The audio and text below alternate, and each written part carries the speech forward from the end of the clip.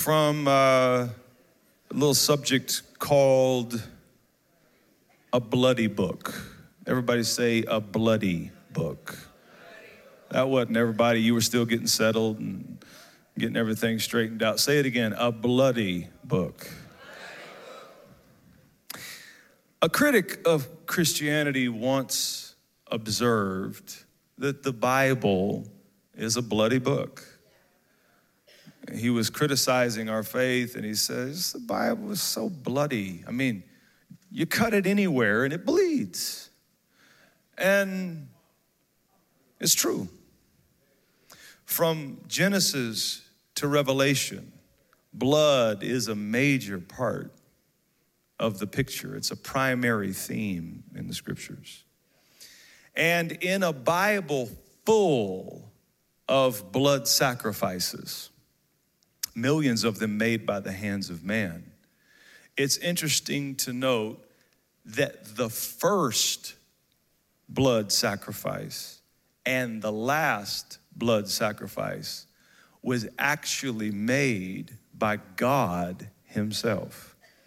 The first blood sacrifice in the book of Genesis chapter 3, after Adam and Eve had fell into sin, when they sinned, they became self-conscious, and when they became self-conscious, they became shame-conscious. They realized and recognized their shame. That's always a side effect of sin, is guilt and shame. Even people that don't even believe in God and have no confidence in religion whatsoever cannot escape the feelings of guilt and shame and unworthiness because of the results of sin. And so Adam and Eve are standing there, and they're naked, they're uncovered, and they're ashamed by it. They're ashamed by their sin. They're ashamed by disobeying the commandments of God. So God himself comes down in Genesis chapter 3, and he kills 2 animals and sheds their blood.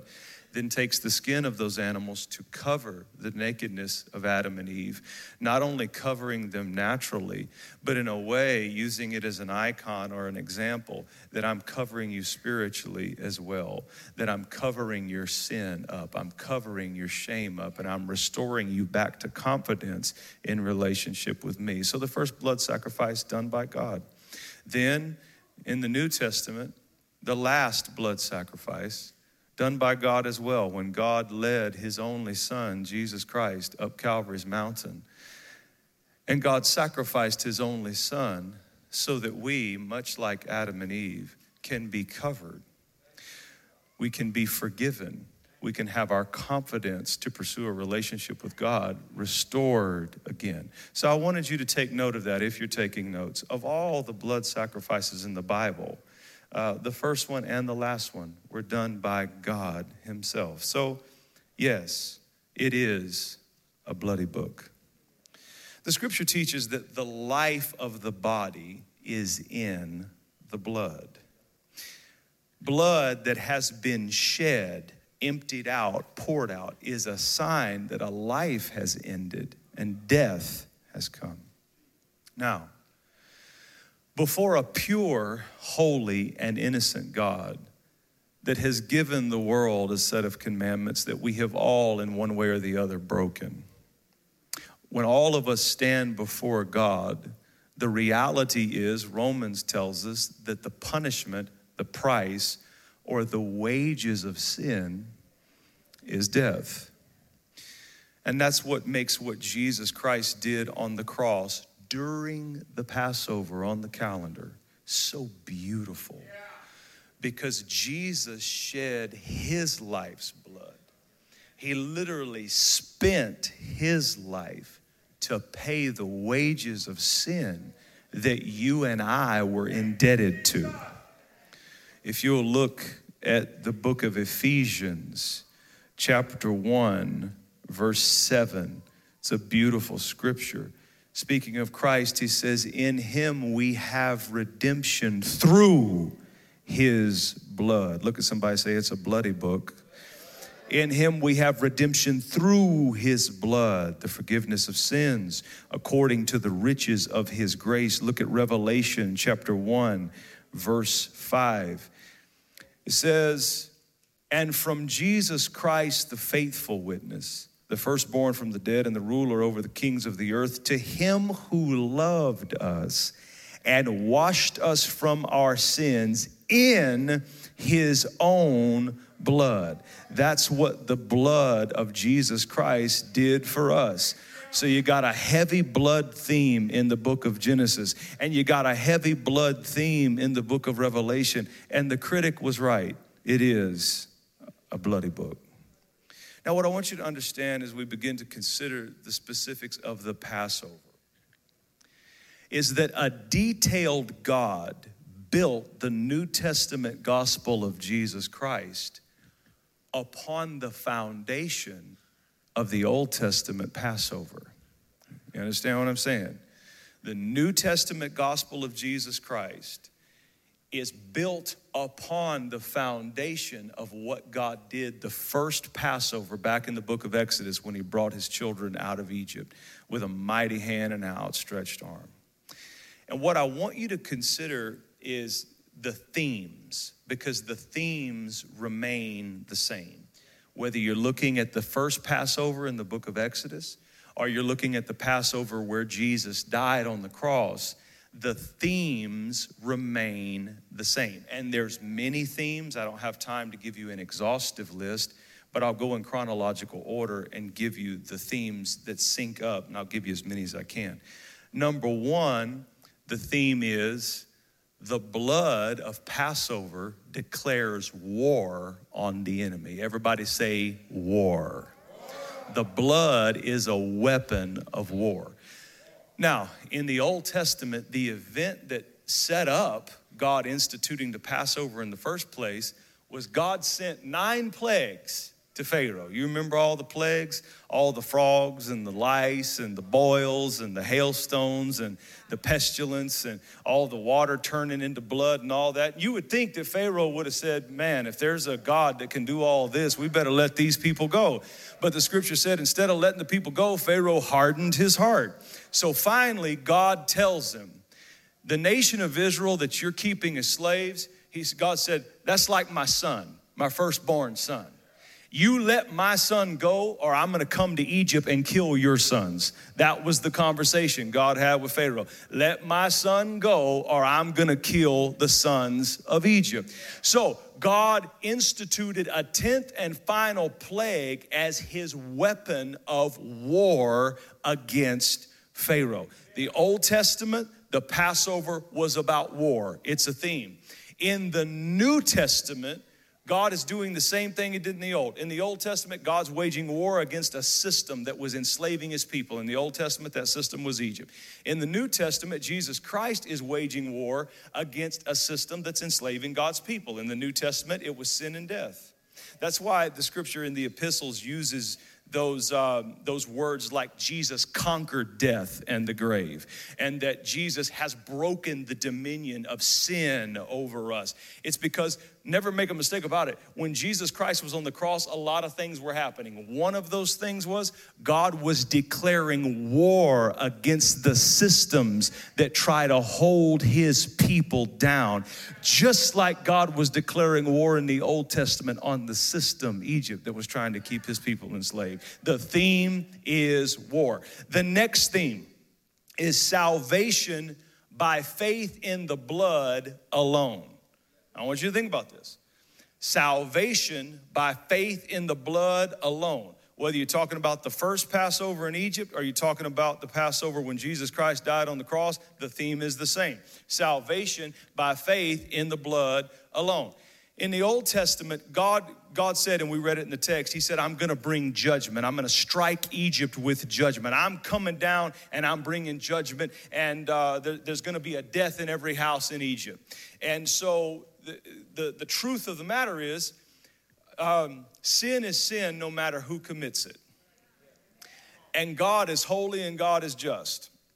And the truth is, the Hebrews had sinned just like the Egyptians. The Hebrews were just as guilty as the Egyptians. The only difference between the Hebrews and the Egyptians on the night of the Passover is one group had faith in the blood and one group did not. One group was saved not because they were better people, they were saved because they had faith in the blood.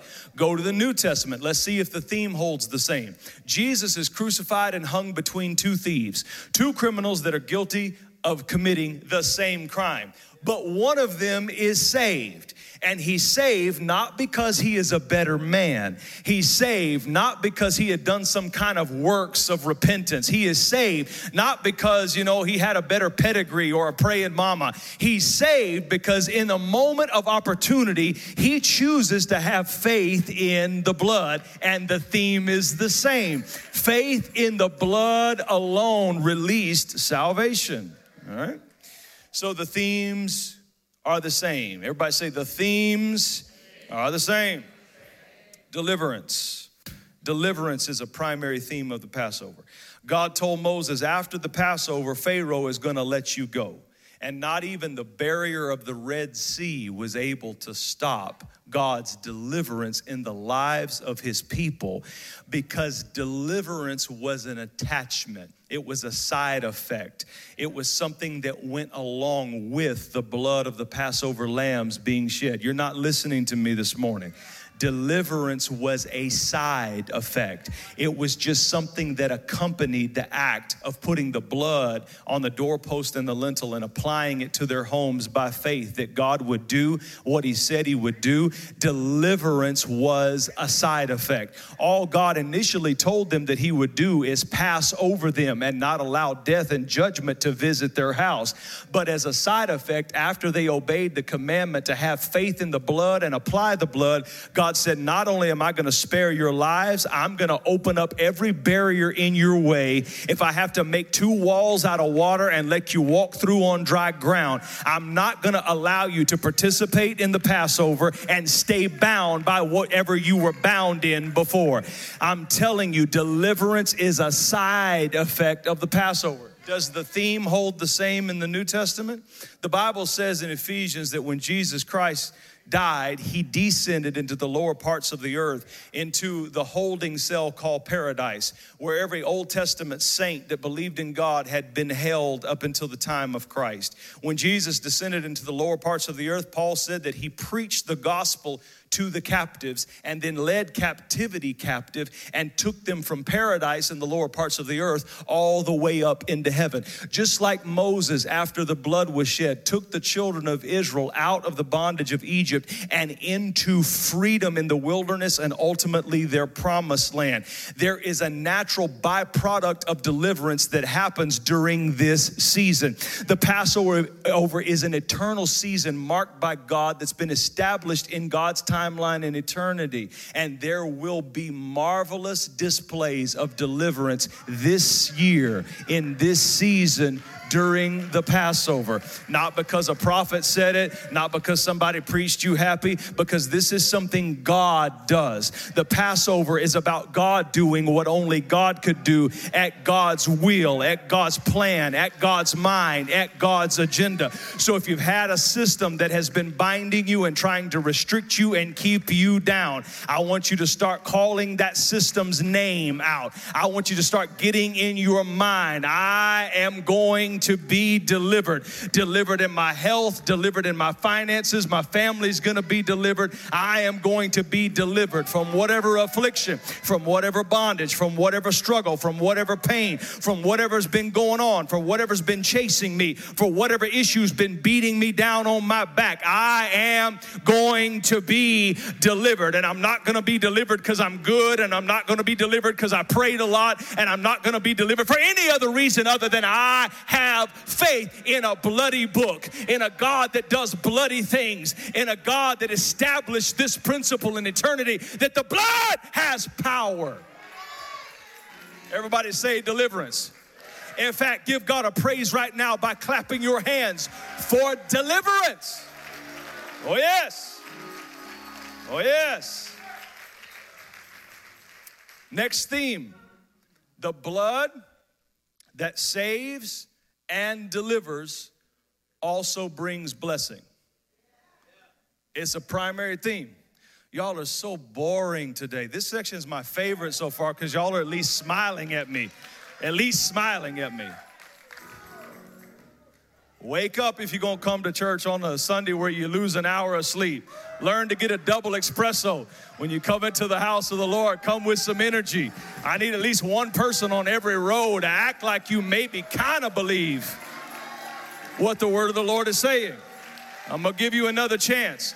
The blood that brings salvation and deliverance also, to the same degree, brings blessing. Okay. All right.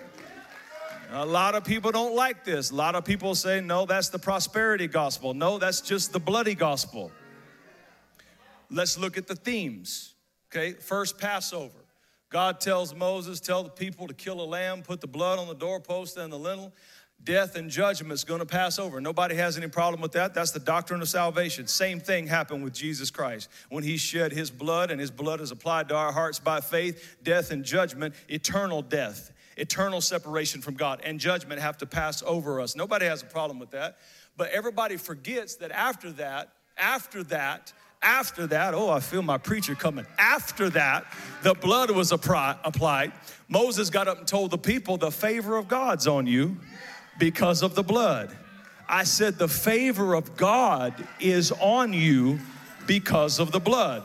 And I said, the favor of God is on you, not because you prayed 8 hours and read the Bible 3 times. The favor of God is on you because of the blood. So this is what I want you to do. I want you to go to the Egyptians and I want you to ask them for their money. And the Bible said they went and knocked on those doors shaking in their boots. They had no idea what was going to happen. They thought the Egyptians were going to get the chains and the whips back out. But to their surprise, the Egyptians began to empty their houses of their wealth and give it to the Hebrew people who had done nothing to deserve it other than have faith in the blood. Does the theme hold to the New Testament? In the New Testament, after Jesus Christ shed his blood, the Apostle Paul would later write, my God shall supply all of my needs according to his riches in glory. If you ever sent Paul a bill, Paul would just look at the bill and say, God, this one's on you. My God shall supply some, a few, just the big ones. My God shall supply all of my needs according to his riches in glory. Paul, where'd you get that confidence? Paul said, if God loved me enough to shed his blood for me and give his most valuable possession, his only son, for me, then I refuse to live this life for him and struggle under a grip of poverty and debt. My God shall supply all of my need according to his riches and glory, because the blood that saves, the blood that delivers, is also the blood that blesses. The themes are the same, Old Testament and New. Now, in Exodus chapter 12, multiple revelations that Jesus Christ is the Passover lamb, and that the Passover lambs in Egypt were just a shadow and a type talking and pointing about him. The revelations are plentiful. I want to pull out a few about the Passover, about the blood, and about this season in general. Exodus chapter 12, 1 and 2, Moses said, this month shall be your beginning of months. One byproduct of the Passover is whenever you come in contact with it, whenever you celebrate it, whenever you honor it, whenever you sow into it, whenever you hear it and the revelation grows in your spirit, God says eternally about it that that moment is a new beginning for you.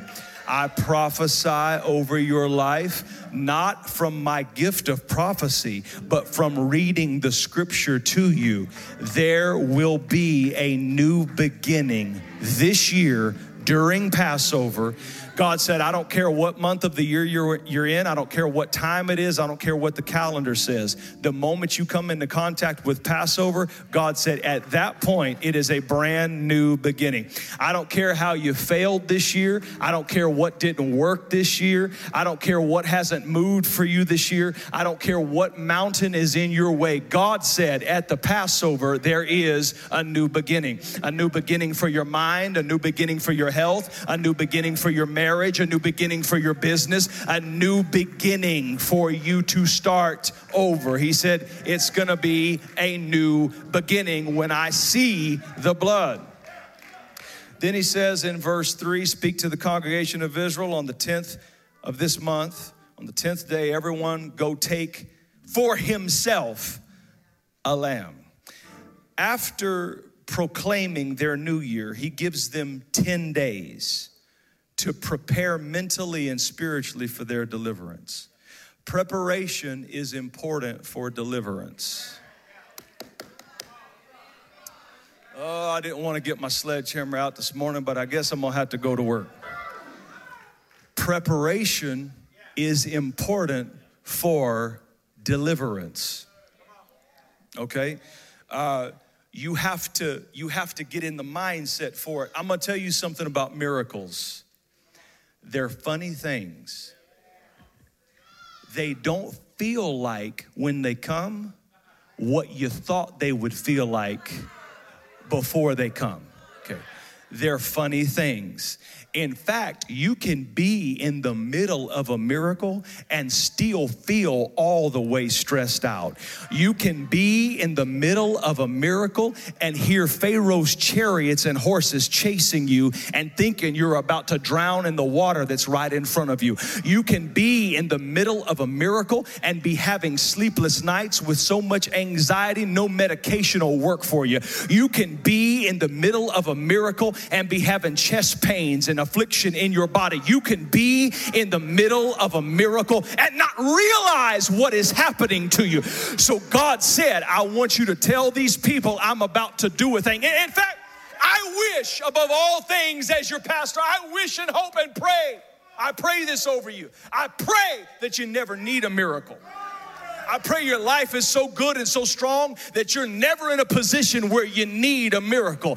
Because we talk about miracles and we shout about miracles, but the truth about miracles is they're funny things. They're strange things. The way you feel when you're going through one would surprise you. I've cried my way all the way through a miracle. I've fought within myself all the way through a miracle. I've gone through miracles that I didn't realize were miracles until I got a year away from it and looked back. Miracles are strange things. So God said to Moses, tell these people, I am about to do a thing. That's what a miracle is. A miracle is when your hands can push the thing no further and you have to take it off and God steps in and does it himself. That is what a miracle is. God said, I wanted you to give these people 10 days to prepare themselves. It's why I've been preaching to you about faith and about hope. It's why we've been talking about the Passover. It's why we're showing you the cross. It's why we're preparing our resurrection seed, spending 5 weeks doing it. Because you have to prepare yourself for something like this. He said, tell them to prepare from the 1st to the 10th day, and then on the 14th, on the 10th day, I want them, every man to take a lamb. Everybody say, every man, take a lamb. Every man take a lamb and keep the lamb from the 10th day to the 14th day. In other words, for 4 days, I want you to inspect this lamb. I want you to clean this lamb. I want you to make sure no ticks or no mosquitoes or no scratches or no wounds has come on this lamb. You got to take care of this lamb. And I want to give you 5 things about the lamb's blood. Point number 1, they killed the lamb. Now you didn't hear me. Each man that took the lamb, cared for the lamb, fed the lamb, cleaned the lamb, had to turn around and he had to kill the lamb. God wanted them to spend 4 days with the thing that was gonna have to be killed so they could live. God wanted them to spend 4 days with the animal so that they could come to the realization this ain't some random animal, it's this animal. And this animal that is alive today ain't gonna be alive tomorrow. And the reason it's gotta be killed is for what I did. The reason it's gotta be killed is so I can escape the judgment I deserve. So they killed the lamb. Salvation, a lot of people don't really have it because this concept has never truly, the penny's never truly dropped. This concept that until you realize that it was your personal sin that killed Jesus. I'm talking about the junk you've done in your life, the stuff you knew to do better, but you did bad anyway. I'm talking about the lies you've told and the lust you have and the anger and the unforgiveness and the abuse and the neglect and the pride and the things you do, the wickedness you do, you personally. It was that sin that forced Jesus to be killed. See, we don't have preaching like this anymore. It's not enough that you believe that Jesus died in some general way for all the people that are Christians. No. It's not important that you believe that. It's important that you believe that Jesus died for you. The old hymn writer said it like this: was it for crimes that I had done that he hung upon the tree? The answer is a resounding yes. It was what I did. It was what you did. They killed the lamb. Really, be more appropriate for us to say in here, we killed. We killed the lamb. They killed the lamb. And then, number 2, they ate the lamb. Verse 4, he talks about if the lamb is too much for one household, go and share it with your neighbor. They ate the lamb. Notice this, they didn't just kill it. They didn't just apply the blood. They were told to partake and consume the lamb that had just given its life for them. Likewise, we are not just to ask God for his forgiveness and plead the blood over our lives. We are to continue to feast on Jesus, to feast on his word, to feast on his presence, to feast on him. Verse 10 said, let nothing be wasted. In other words, don't waste what was offered for you. He said, eat the legs, eat the feet, and eat the entrails. And that may sound disgusting to you, but it has a prophetic imagery because there's a lot of people that come to God and they ate the gift of salvation. They ate the gift of forgiveness of their sins, but they never eat anything else that's on the table. So they have a Savior, but they don't know that he's a healer because they haven't eaten that. They have a Savior, but they don't know he's a master because they haven't eaten that. They have a Savior, but they don't know he's a provider because they left that on the table. They have a Savior, but they do not know that he's a deliverer because they left that on the table. They have a Savior, but they don't know he's a lawyer and a counselor because they left that piece on the table. He said, eat the whole thing. But then he says, it's amazing, eat the whole thing, but then he says, if it ends up being too much, in other words, if you eat to the point you're stuffed and about to vomit, and you find that you still got more lamb, go next door, knock on your neighbor's house, and share the lamb. That's what we don't do. 87% of people in this church will never bring someone else with you to this church that is unsaved. And that's not just this church, that's churches across America. We don't share the lamb. Christian world, you are walking around. If you come here and attend here, you're walking around full. You're walking around with knowledge and with revelation and with anointing and with strength and with word in you. And yet you're not banging on the door of your neighbor, banging on the door of your coworker and sharing the lamb that you have. Jesus goes to the Syrophoenician woman. Or rather, she comes to him and she says, my daughter is grievously vexed with the devil. I need you to come and heal her. Jesus said, I can't do that right now. It's not the right time. Right now, my ministry is aimed towards the lost sheep of the house of Israel, towards the Jewish people. And you ain't Jewish, honey. You're Syrophoenician. So I can't give you that. Jesus explains his reason for telling her no. He says, I'm a father, and it would be derelict of my responsibility if I took the children's bread and I cast it to the dogs. If I took what belonged to the house of Israel and I cast it over to the Greeks like you, it would be wrong of me to do that as a father.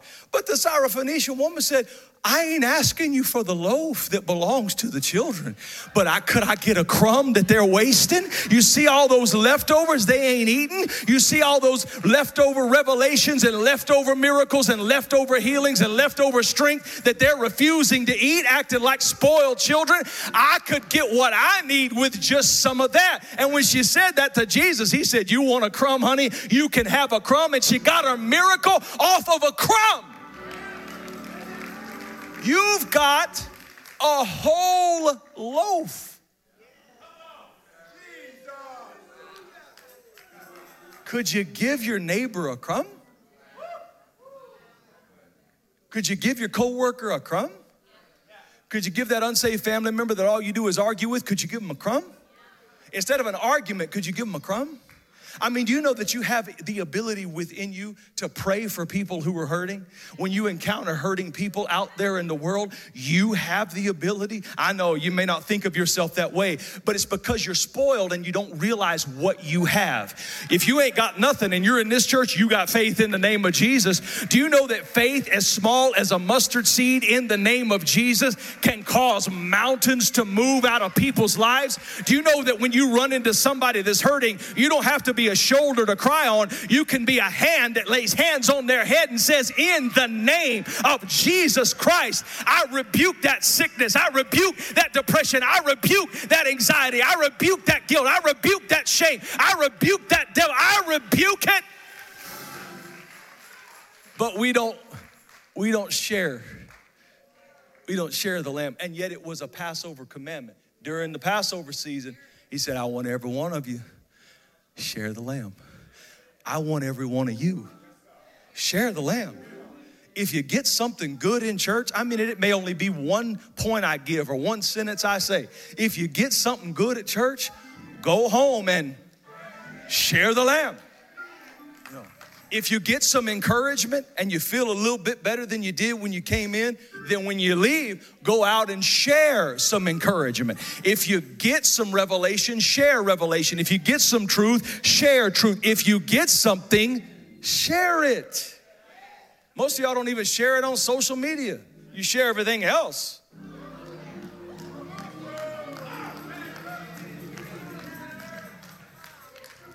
Share it. I mean, you don't even have to quote me. You can make yourself look real smart. You can say the stuff I'm saying as if you thought of it personally. I do not care. What's important is share the lamb. Everybody say, share the lamb. Verse number 5. Your lamb shall be without blemish. In other words, the lamb had to be worthy. Now, this section will list, this whole chapter will list several qualifications of the worthiness of the lamb. It would be exhausting to go through them all. It was an intense inspection process that they had to go through because the lamb that was going to be sacrificed had to be without blemish, no flaws, okay? And for the few of you who are Bible students and actually would care about this point, there's probably not many, and I don't blame you, but the same laws Moses instituted for the Passover while they were still in Egypt, for the cleanliness and perfection of the lamb, were the same laws they adopted in the tabernacle of Moses, tabernacle of David, and all through the Old Testament tabernacle system. Through the whole sacrifice system, they were still obeying the same laws Moses prescribed in Exodus chapter 12 for the cleanliness of the lamb. And it's also just side note, interesting to note that in the Old Testament sacrifice system, all the lambs had to be taken for inspection on the Day of Atonement. They had to be taken for inspection at 9 a.m. And they all had to be offered. The whole offering of the lambs had to be finished by 3 p.m. Just interesting to note, Jesus Christ was crucified at 9 a.m. and he hung his head and died at 3:00 in the afternoon.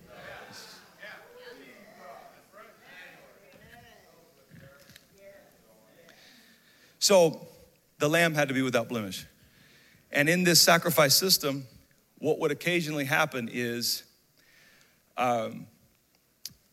somehow a defective lamb would get in the group. Either a lamb that was blind or was lame or was sick, had some kind of disease, had a tick, a parasite, something. And occasionally a lamb would get in the group. And when the priest would go behind the veil one time a year to offer the blood of the lamb on the mercy seat for the atonement of the people, if he had the blood of a defected lamb in it, instead of the lamb just dying, the priest would die. And the sins of the people would not be covered for a year. So there was always great tension among the people of Israel when they would gather around the tabernacle on the Day of Atonement when the blood was offered, because they couldn't see the priest. He would go behind the veil and approach the mercy seat and pour the blood on the mercy seat. And there was great tension and there was a great question. Boy, I sure hope the lamb was worthy. I sure hope the blood will be effective, because I got a whole lot of mess on me this year. I got a whole lot of charges on my rap sheet this year. I really need that blood to be effective. I ain't strong enough to be a better person. I ain't strong enough to clean my act up. I really need that blood to be effective so that I can have the grace to keep going. I really need that blood to be worthy. So there's this question, was the lamb worthy? Hey, Johnny, have you found out yet if the lamb was worthy? They were passing information back and forth among all their tribes. Was the lamb worthy? Hey, does anybody know if the lamb was worthy? You ever been waiting on something really important, just really tense or really anxious about it, checking your phone every 30 seconds as if it had ringed? You know, maybe you just missed it somehow and you're just worried about it. That was the feeling of the tension. Is the lamb worthy? And that's why in the book of Revelation, the Bible closes its books, it closes its chapter, it closes its bloody pages with an answer to that question. Worthy, worthy, worthy is the Lamb. The angels started singing it to each other when the first drop of Jesus' blood was spilled. And the scripture says they have never stopped singing it. There's a song being sung in heaven 24 hours a day, 7 days a week. In fact, the angels face each other face to face and they cry out these words: worthy, worthy, worthy is the Lamb. The blood was worthy. The sacrifice was worthy. The sacrifice is accepted. God is pleased. God has accepted it. Grace has been released. Worthy, worthy, worthy is the Lamb. If you messed up real bad, I got good news. The Lamb's still worthy to cover you. If you got a lot of sin on you, a lot of dirt on you, a lot of mess in your past, I got good news. The Lamb's blood was worthy. Worthy is the Lamb. The Lamb had to be worthy. Number 4, from verse 7, the blood had to be applied. Verse 7, they shall take some of the blood, put it on the 2 doorposts and on the lintel of the houses where they eat it. Today, we apply the blood of Jesus, our Passover lamb. We apply that blood to our hearts by faith. Instead of using a hyssop branch, which interestingly in the Old Testament was known as the tongue branch because it was shaped like a tongue. Instead of taking a hyssop branch and dipping it in the blood and slapping it on the doors and the lintel, we use our tongue. And by faith, Romans 10 says, if you confess with your mouth the Lord Jesus, and you believe in your heart that he died and rose again, you shall be saved. So we apply the blood of Passover today by inward belief and outward confession. Inward belief, outward confession. With the heart, man believes unto righteousness, and with the mouth, confession is made unto salvation. That's the book, but it's a bloody book. That's the way, but it's a bloody way. Innocent blood had to be shed for your guilty life to be cleansed and covered. And the blood worked and the blood was effective. When you apply the blood of Jesus to your heart by faith, by inward belief and outward confession, the same thing happens to you that happened to the Israelites in the book of Exodus when they applied the blood of the Lamb. God said, I'm coming down. I'm going to strike Egypt with judgment.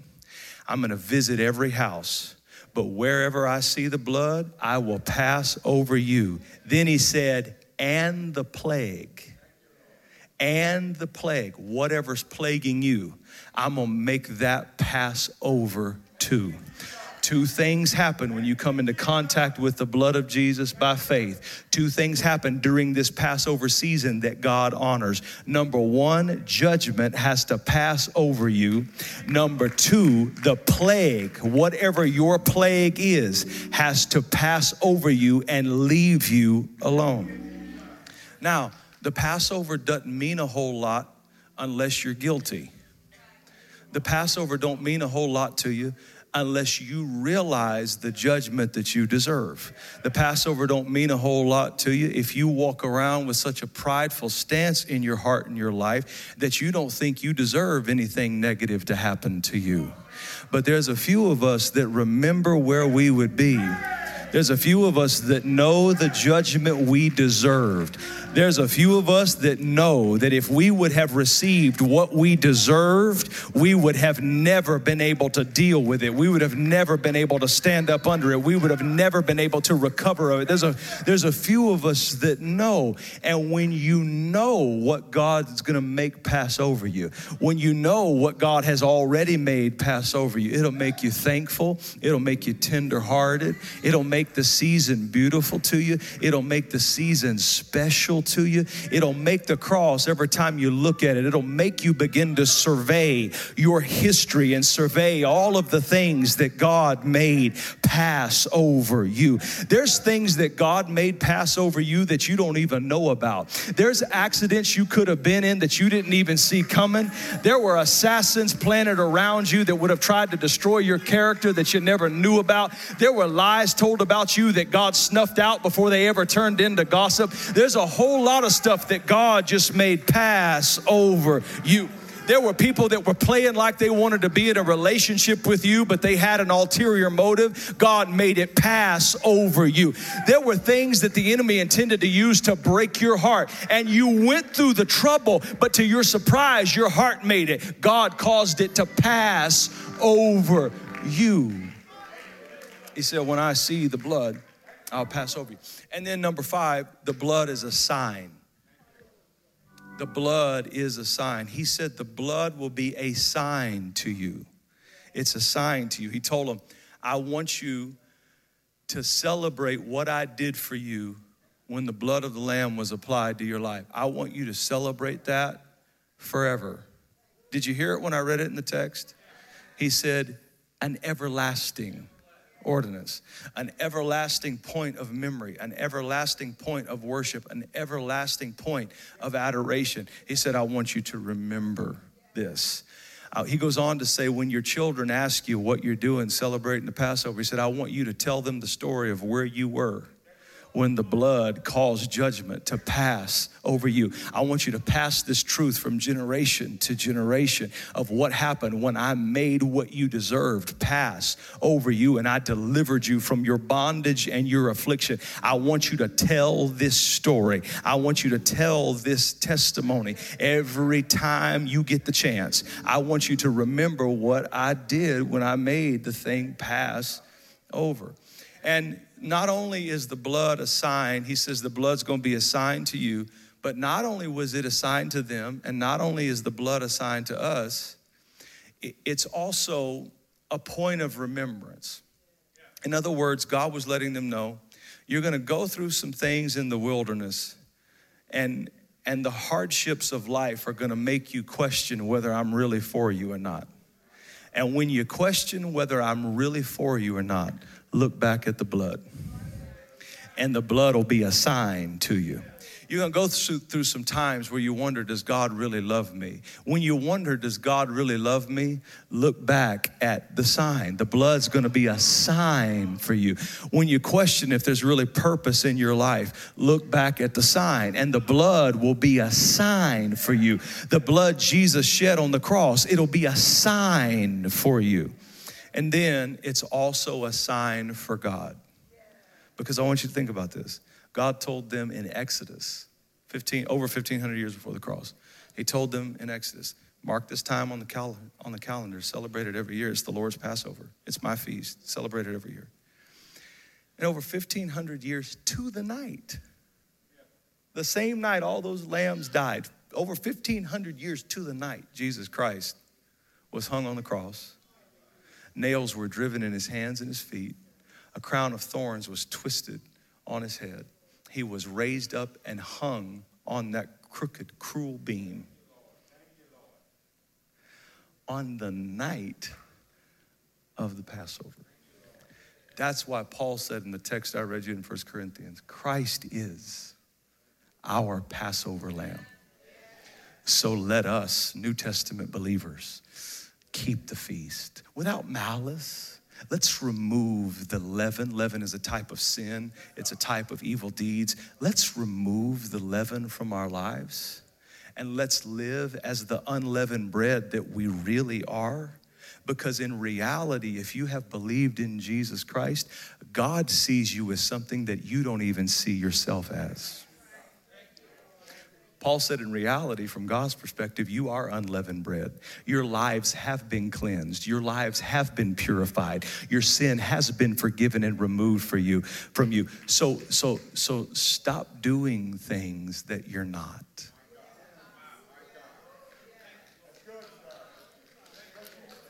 Let us keep the feast. Paul said, don't get confused. You are not what you do. You're doing some crazy stuff now, but that's not who you really are. Christ is our Passover lamb, and his blood and his work has been applied to our lives. So let's keep the feast. Okay. This is the Passover message. So this is why, if you weren't here last week, this is why we're preparing our resurrection seed to bring on Passover weekend. This is why we are every week, we are setting aside one day's income in our envelope and we're praying over it because God told us in his word, be anxious for nothing, but in everything by prayer, supplication, with thanksgiving, let your requests be made known unto God. God told us in his word that you shall reap what you sow. And every year to honor this Passover season when God gave his very best, the Lamb of God, we come together to honor him, not to buy a miracle. Don't get it twisted. This isn't about buying a miracle.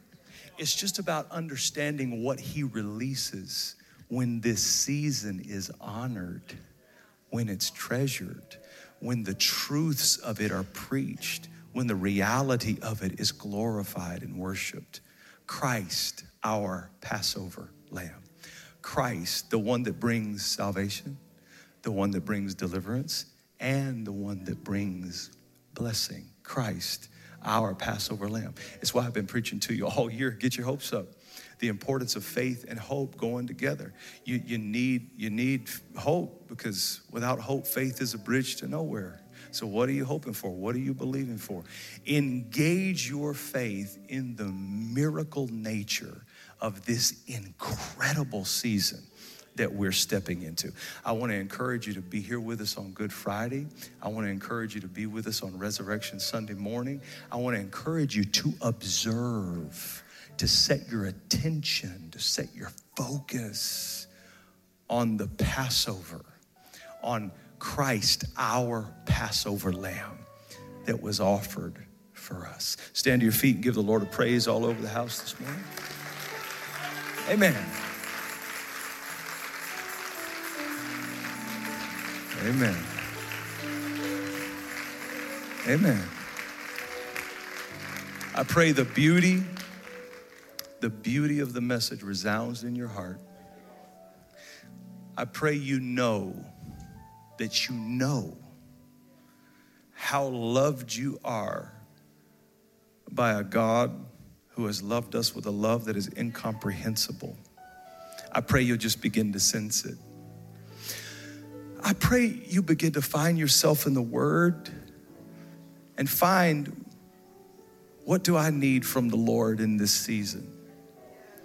What do I need from the Lord in this season? If God thought so much of this season where his son would die, that he attached miraculous elements to it, What do I need from the Lord in this season? I pray you would reflect, am I eating the lamb? Am I doing more than just applying the blood and asking for forgiveness? Am I feasting on Jesus? Do I have spiritual life in me, not just covering me, not just the blood covering me? Do I have it in me? Do I have it in my conversation? Do I have it in my thoughts? Do I have it in my marriage relationship? Do I have it in my relationship with my children? Do I have it in me? Am I feasting and consuming Jesus? I want you to search yourself and see, have I really understood and let the penny drop that I killed the lamb? That it was for crimes that I had done, sins I had committed. It was for what I did that Jesus had to die. Have you done that? Have you confessed with your mouth while at the same time believing in your heart the Lord Jesus Christ, his life, his death, his burial, and his resurrection? If you haven't, Romans 10 makes it so simple. You can just gently put your hand on your heart and say, I believe in my heart and I confess with my mouth that Jesus is Lord, that he lived for me and died for me, and God raised him from the dead for me. And I plead the blood of Jesus over my life right now. I plead the blood of Jesus over my mind right now. I plead the blood of Jesus over my future right now. In Jesus' name. Give the Lord a praise wherever you are. Amen. Amen. Hallelujah. Hallelujah. Hallelujah. Hallelujah. The glory and beauty and radiance of the Lord be upon you today. The strength of God encourage you and strengthen you wherever the struggle is. And Lord, we pray your blessing. We pray your blessing. We pray your blessing. We pray your blessing. In the name of Jesus. By the word of Jesus, by the blood of Jesus, we pray your blessing. God bless you. We love you so much. If you have something you would like to give in the offering today, you can bring it up here. If you're watching online, you can give it online. Remember to prepare your resurrection seed. Remember, don't just go through the motion. Every day, hold that envelope. Everybody say, hold that envelope. And if you haven't got a resurrection seed envelope yet, you can see one of our ushers. You take it home with you. You prepare a special offering. You pray over it every day. You add your request to it. Pray over it every day. God's going to work miracles in this Passover season. God bless you, Christian world. We love you so much. If you have something you want to give, you can bring it. We'll see you Wednesday.